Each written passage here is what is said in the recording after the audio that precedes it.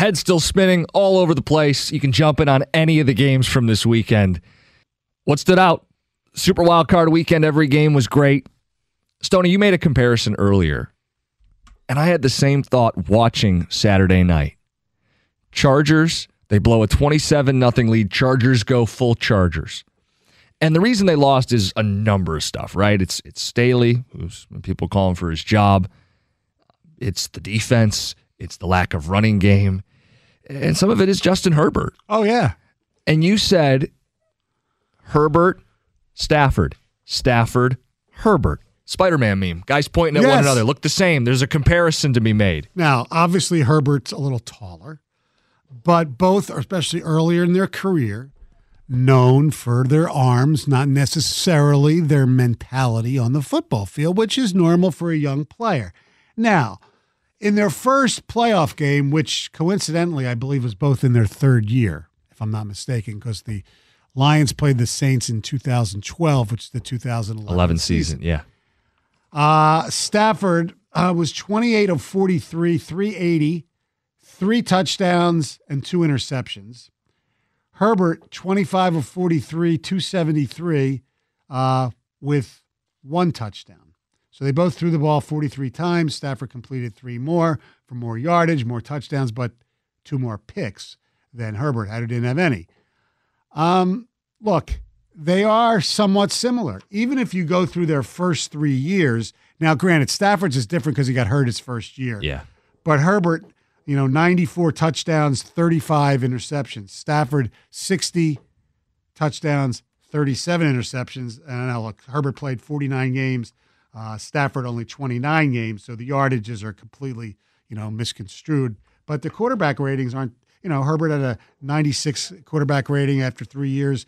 Stafford is around an 88. So Herbert's got up to a little better start. Herbert with a much better team through most of his career. I would acknowledge that. Short career. Yeah, I think the comparison's there. I did squint watching the game and say, is that Matthew?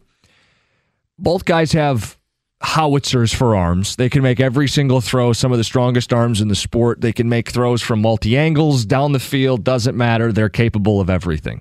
The talent is there. Herbert's more mobile. A little more mobile.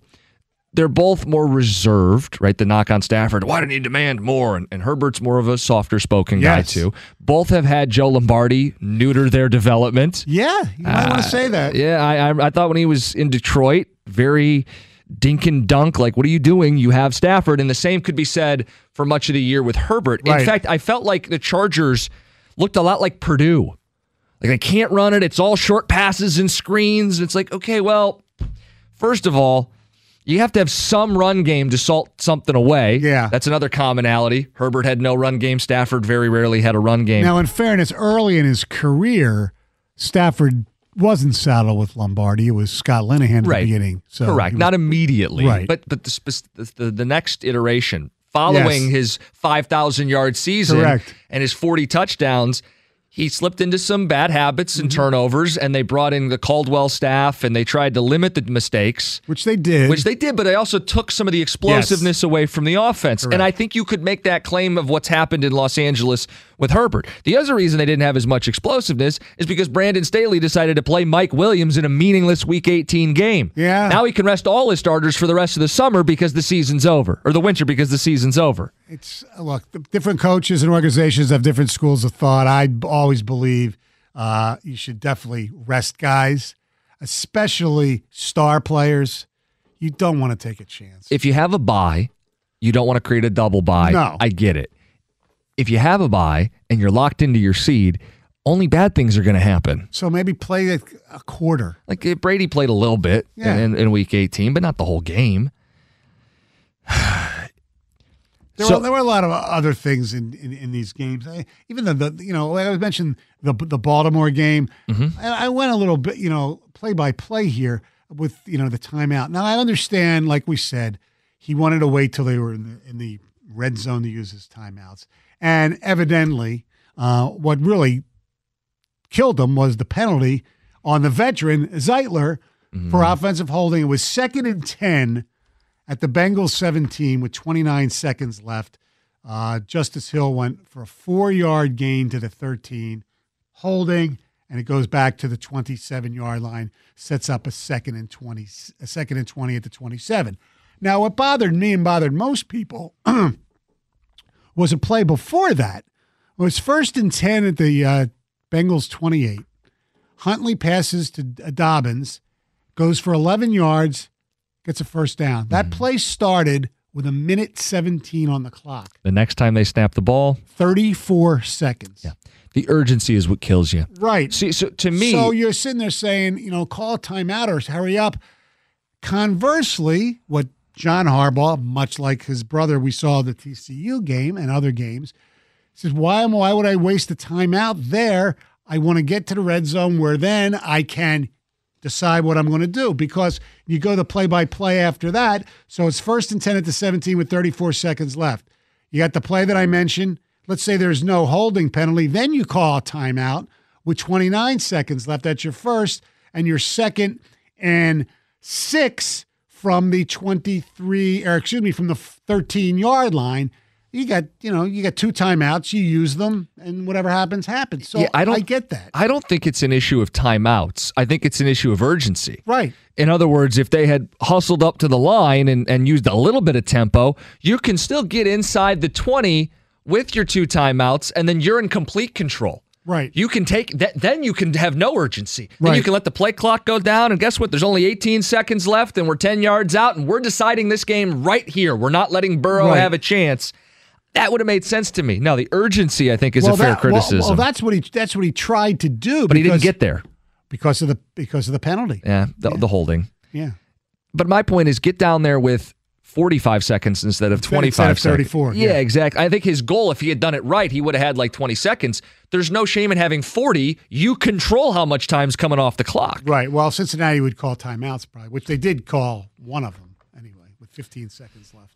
It's threading the needle. You're trying to score with 0 seconds on the clock so Burrow doesn't get the ball to kick a game-winning field goal. You have the choice to go for 2 and win it, or to go to overtime where they can't win it on their first possession now in the playoffs. So it makes sense to try to score with no time left. Right. But you give yourself no margin for error, and you pick up a penalty, and it changes everything. Yes. 248-539-9797 if you want to jump in. The Vikings thing stuck out to me because I, as a Lions fan watching this weekend, it sucks. I think the Lions are better than both the Vikings and the Giants.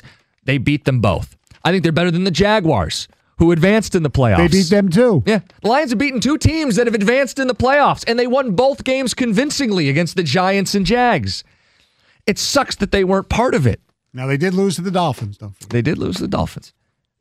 Not to Skylar Thompson. No. Who was the quarterback this weekend. That's another team the Lions could have beat. Seattle, I know they lost the head-to-head.